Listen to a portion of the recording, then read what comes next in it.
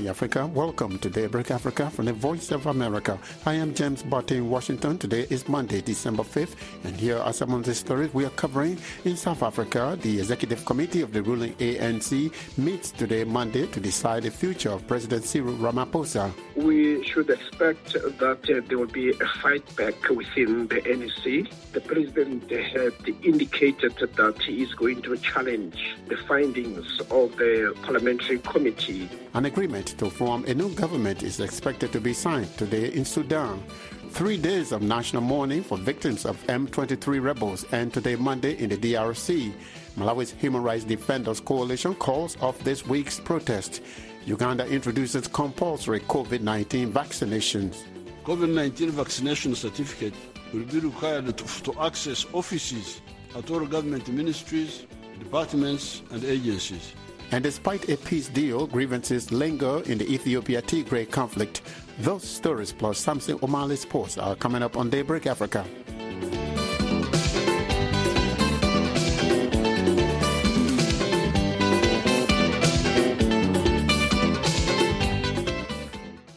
In South Africa, the Executive Committee of the ruling African National Congress, ANC, is expected to meet today, Monday. On the agenda is the likely impeachment of President Cyril Ramaphosa, and the Independent Parliamentary Committee concluded that the president violated the Constitution and engaged in corrupt practices in relation to thousands of U.S. dollars illegally hidden at his Palapala farm.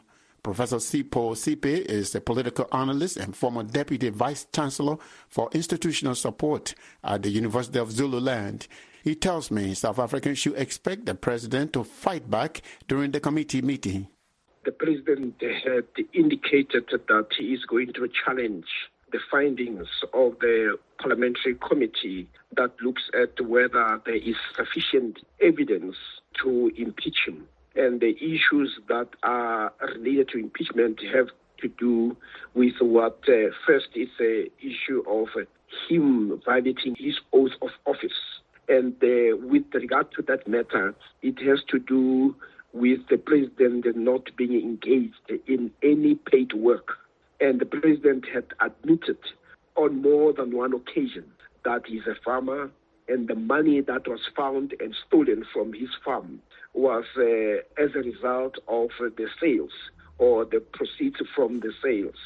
And in admitting, he was already violating one of the sections of the Constitution which requires a president and members of cabinet to be solely focused on the work of government. Obviously, based on what you said, the president violated the ANC constitution, is that correct? So why would there be a fight? You would think that there would be unanimous agreement for the president to step aside, eh? Yeah, you need to understand that the ANC defines itself as a broad church, meaning that within the ANC you have a number of people with multiple interests. This is one organization where you have some people who claim to be communist, some claim to be social democrats, some claim to be internationalists, some are nationalists and all that. And each grouping pursues its own interest. And those who want the president to continue belong to one of the camps. So the ANC, as it stands at the moment, is a divided party. And what Ramaphosa's presidency has done, he has been engaged in purging the other people. So now that he is in hot water, the people who are participating in the purging of others with him are the ones who are now worried that should he go, they will face the same music as they did to other people.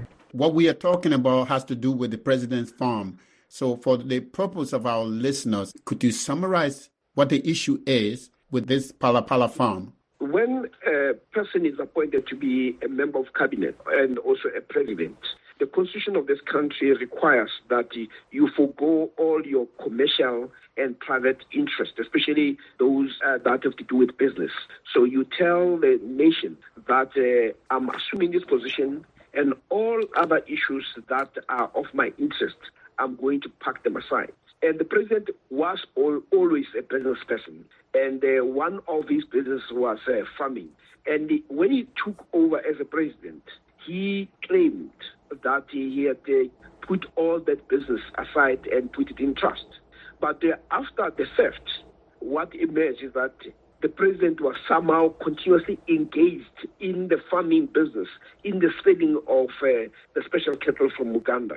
So by engaging himself in selling, he was undermining a constitutional stipulation that a member of cabinet must be focused on government work and nothing else. So that is the first. And the second issue with the constitution is that a member of cabinet should not place themselves in a situation where there is a conflict of interest between their responsibility in government and their private interest. Now, when money was stolen from the president's farm, the president showed a very peculiar interest, which also exposed that he had not stopped being engaged in the business that he had put aside. But to make matters worse, he also solicited the assistance of the president of Namibia, who the allegation or the story goes that the people who stole, they were Namibian citizens. So by asking a president of another country to assist him in the apprehension and or arresting of those people, he is accused of using his office as head of state to pursue private interest. Professor, thank you so much for your analysis. It's well appreciated. You're welcome. Professor Sipho Tsipi is a political analyst and former Deputy Vice Chancellor for Institutional Support at the University of Zululand. You are speaking with us from Johannesburg. In Sudan, an agreement is expected to be signed today, Monday, between the country's military rulers and a key civilian group, the Forces for Freedom and Change, or the FCC, to form a new government. There were protests over the weekend against the agreement.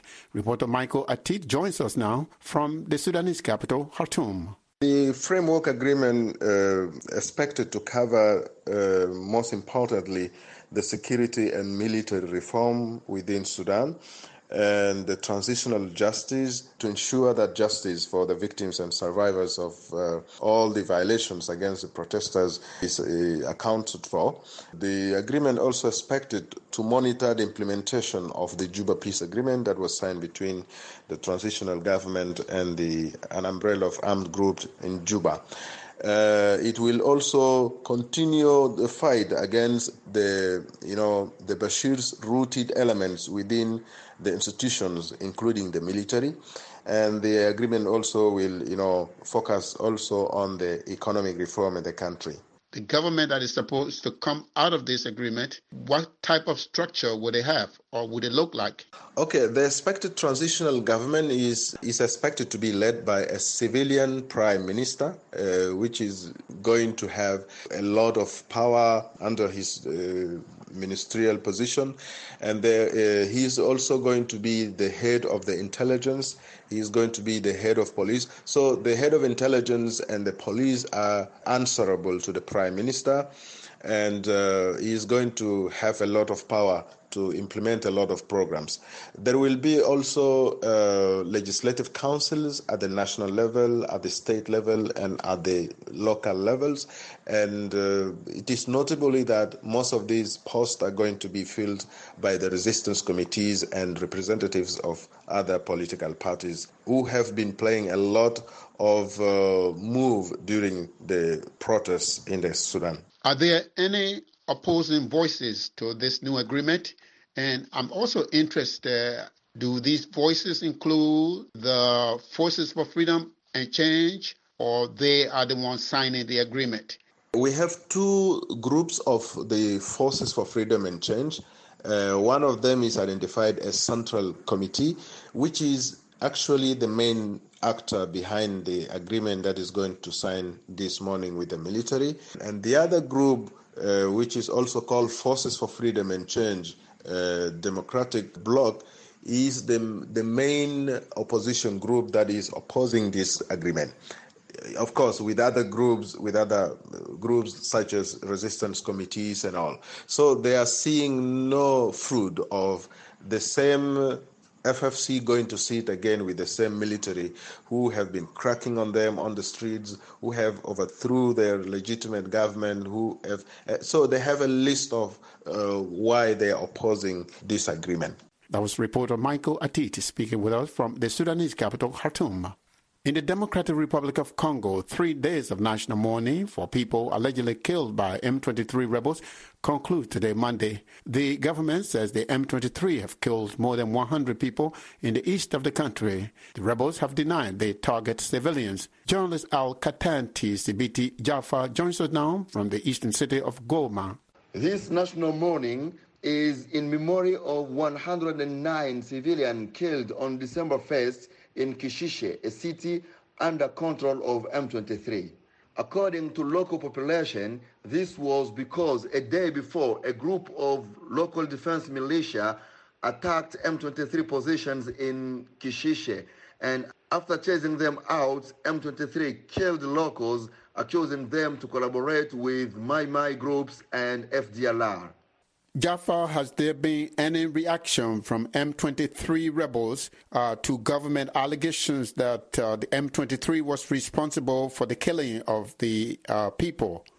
M23 didn't recognize the facts. Reacting on this accusation, the movement did a statement on the same day saying that all of this is a campaign of enemies of peace in order to tarnish the image of M23. And they said that FRDC, Congolese government, and some NGOs are working to tarnish this image by manipulating population in the zone they are controlling.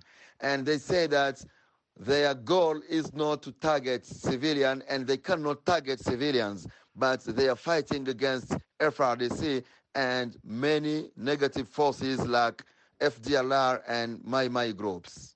The allegation against the M23 comes at a time that there's peace negotiation going on between the rebels and the government. Do you think this might impact those negotiations? I think that this massacre will complicate the ongoing Nairobi peace talks because, the Congolese government still recognize M23 as a terrorist group. And as now they have this massacre on their head, this will complicate. And one more thing is the Banyamulenge community, which was also part of the peace talks in Nairobi, they decided to leave Nairobi yesterday because of another massacre which was done against their communities in Minembwe. So the combination of all of this situation of insecurity, which place civilians as targets of militias, will complicate the peace talks in Nairobi. Our reporter Al Katanti Sibiti Jaffa speaking with us from Goma, the Eastern Democratic Republic of Congo.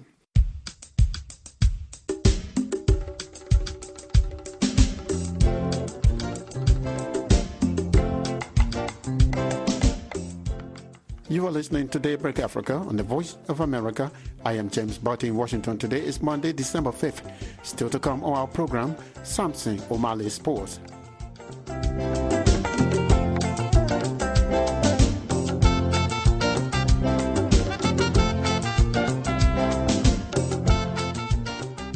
The government of Uganda has introduced mandatory COVID-19 vaccination for all citizens. President Yoweri Museveni has directed everyone to present a certificate of vaccination for COVID-19 to access a public office. Reporter Mugumi Davis Rakarinji has more from Kampala. President Museveni issued a directive this weekend requiring all citizens above 18 years to get vaccinated against the COVID-19 virus. He says everyone must be vaccinated for COVID-19 to attend public meetings or gatherings. He says this is in a bid to prevent the further spread of the Omicron variant of COVID-19 that now has an infection rate of 15 cases per week. COVID-19 vaccination certificate will be required to access offices at all government ministries, departments and agencies. Don't come to the government office if you don't have the proof that you have been vaccinated. He says the elderly and people living with comorbidities must not only get vaccinated, but should also get booster shots. Only 59% of the eligible population is fully vaccinated, according to Uganda's Ministry of Health. It says at least 26 million doses have so far been administered. He also says individuals with COVID-19 symptoms, such as the flu, will also not be allowed to attend public meetings and gatherings. Where there is no up-to-date vaccination certificate, a negative PCR test within 24 hours is required. Polymerase spero reaction or PCR tests are considered to be reliable and accurate due to testing the specific genetic material of the virus, eliminating the interference from other viruses. About 170,000 people contracted COVID-19 in the country, leading to close to 4,000 deaths from the Wuhan, Delta, and Omicron variants since the first case was announced in the country in March 2020. Museveni also commented on the recent attacks on security personnel and installations by the Islamic rebels of the Allied Democratic Forces, or ADF, and assured Ugandans everything's under control. I can assure you that these are empty-headed plans which involve criminals. Some of them may be linked to ADF, trying to steal money and some guns. In other health news this week, Uganda's Health Minister, Ruth Jane Achieng, says the country is steadily overcoming the Ebola virus, whose presence was detected in October. She said that there has not been any cases of the hemorrhagic fever in the country for the last 12 days. That means that Uganda will be declared Ebola-free by the 17th of December if there are no new cases. For VOA News, I am Mugume, Davis Rwakarinji in Kampala, Uganda. The Malawi Human Rights Defenders Coalition, the HRDC, says it has suspended its December 7th protest intended to pressure President Lazarus Chakwera's government to address social and economic problems in the country. HRDC Interim Vice National Chairperson Michael Kayasa tells me that the protest is being called off for now because the president has met some of the group's demands. But he said the HRDC still wants the president to fire those cabinet ministers and other government officials who the president says are sabotaging his administration. The reason why we have postponed or suspended the demonstration is that the government has addressed most of the issues that we had presented. For example, the issue of the fuel crisis that the country has been facing over the last month. That problem has been addressed, and we don't see the reason why we should proceed with the demos. And there was also another issue to do with the affordable inputs program. That issue has been addressed because fertilizer is now available. And we had also asked the government to fire the acting Chief Executive Officer for the National Oil Company of Malawi, NOPMA, and this has been done. So looking at the demands that we had made to the government, we are satisfied with the steps that government has taken to address the same. One of the reasons you were planning to demonstrate is the fuel shortage. Is this realistic? Because the fuel shortage is a global problem, and I don't think President Chakwera has control over it. It's true that the fuel shortage is a global problem. But what you have to know is that the countries are responding to this crisis in different ways. If you look at Malawi, for example, and compare with the countries in the region, like Zambia, Tanzania, or Mozambique, you'll see that our response has not been as good as we would have wanted. And that's why, we've been on government's neck to say, I think there's need for government to show more seriousness. You can actually see that part of the problem is because of the ongoing wrangling over pricing between the MERA, which is the Malawi Energy Regulatory Authority, and the NOPMA. And this wrangling is affecting our imports of this vital commodity. You also want President Chakwera to fire incompetent government ministers and other officials who you say are trying to sabotage the government. Do you know more about that, or the president should know more about his cabinet? The president has said it himself. He has said it publicly that he knows that he has some officers that are incompetent, that are underperforming. He has even mentioned that he knows that there are some cabinet ministers who are working to sabotage his government. So this is not something that is coming from us. It's something that even the president has said it himself. The challenges are there, that we have some ministers that are there not because of their expertise or ability to take this country forward, but because of political connections. And these are the ministers, that are undermining government performance. So what we're asking the president to do is simply do the right thing, fire them, and bring on board people that will help him to achieve the agenda that he has set for Malawians. Thank you so much again, sir. It's a pleasure to speak with you. I do appreciate it. Okay, thanks for calling me. Michael Kayasa is the interim vice national chairperson of the Malawi Human Rights Defenders Coalition. You are speaking with me from the capital, Lilongwe.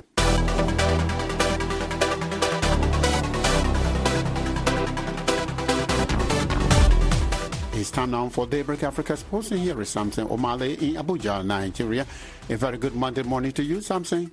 Good Monday morning to you too, James. We begin the sport in Qatar, where African champions, the Teranga Lions of Senegal, capitulated on Sunday night in their second round match against England at the ongoing FIFA World Cup in Qatar. England surged to a comfortable 3-0 victory over Senegal as goals by Jordan Henderson, Harry Kane and Bukayo Saka swept them into a mouth-watering World Cup quarter-final clash with holders France. The victory extended England's all-time unbeaten run against African teams to 21 games, including 8 in World Cups. Morocco, who faced Spain on Tuesday, are now the only African team left in the tournament. In athletics, Kenya Kelvin Kiptum and Ethiopian Amane Beruso won the Valencia Marathon and became the third fastest man and woman in history. Kiptum, a 23-year-old in his marathon debut, won the men's race in 2 hours, 1 minute, 53 seconds. The only men to ever run faster over 26.2 miles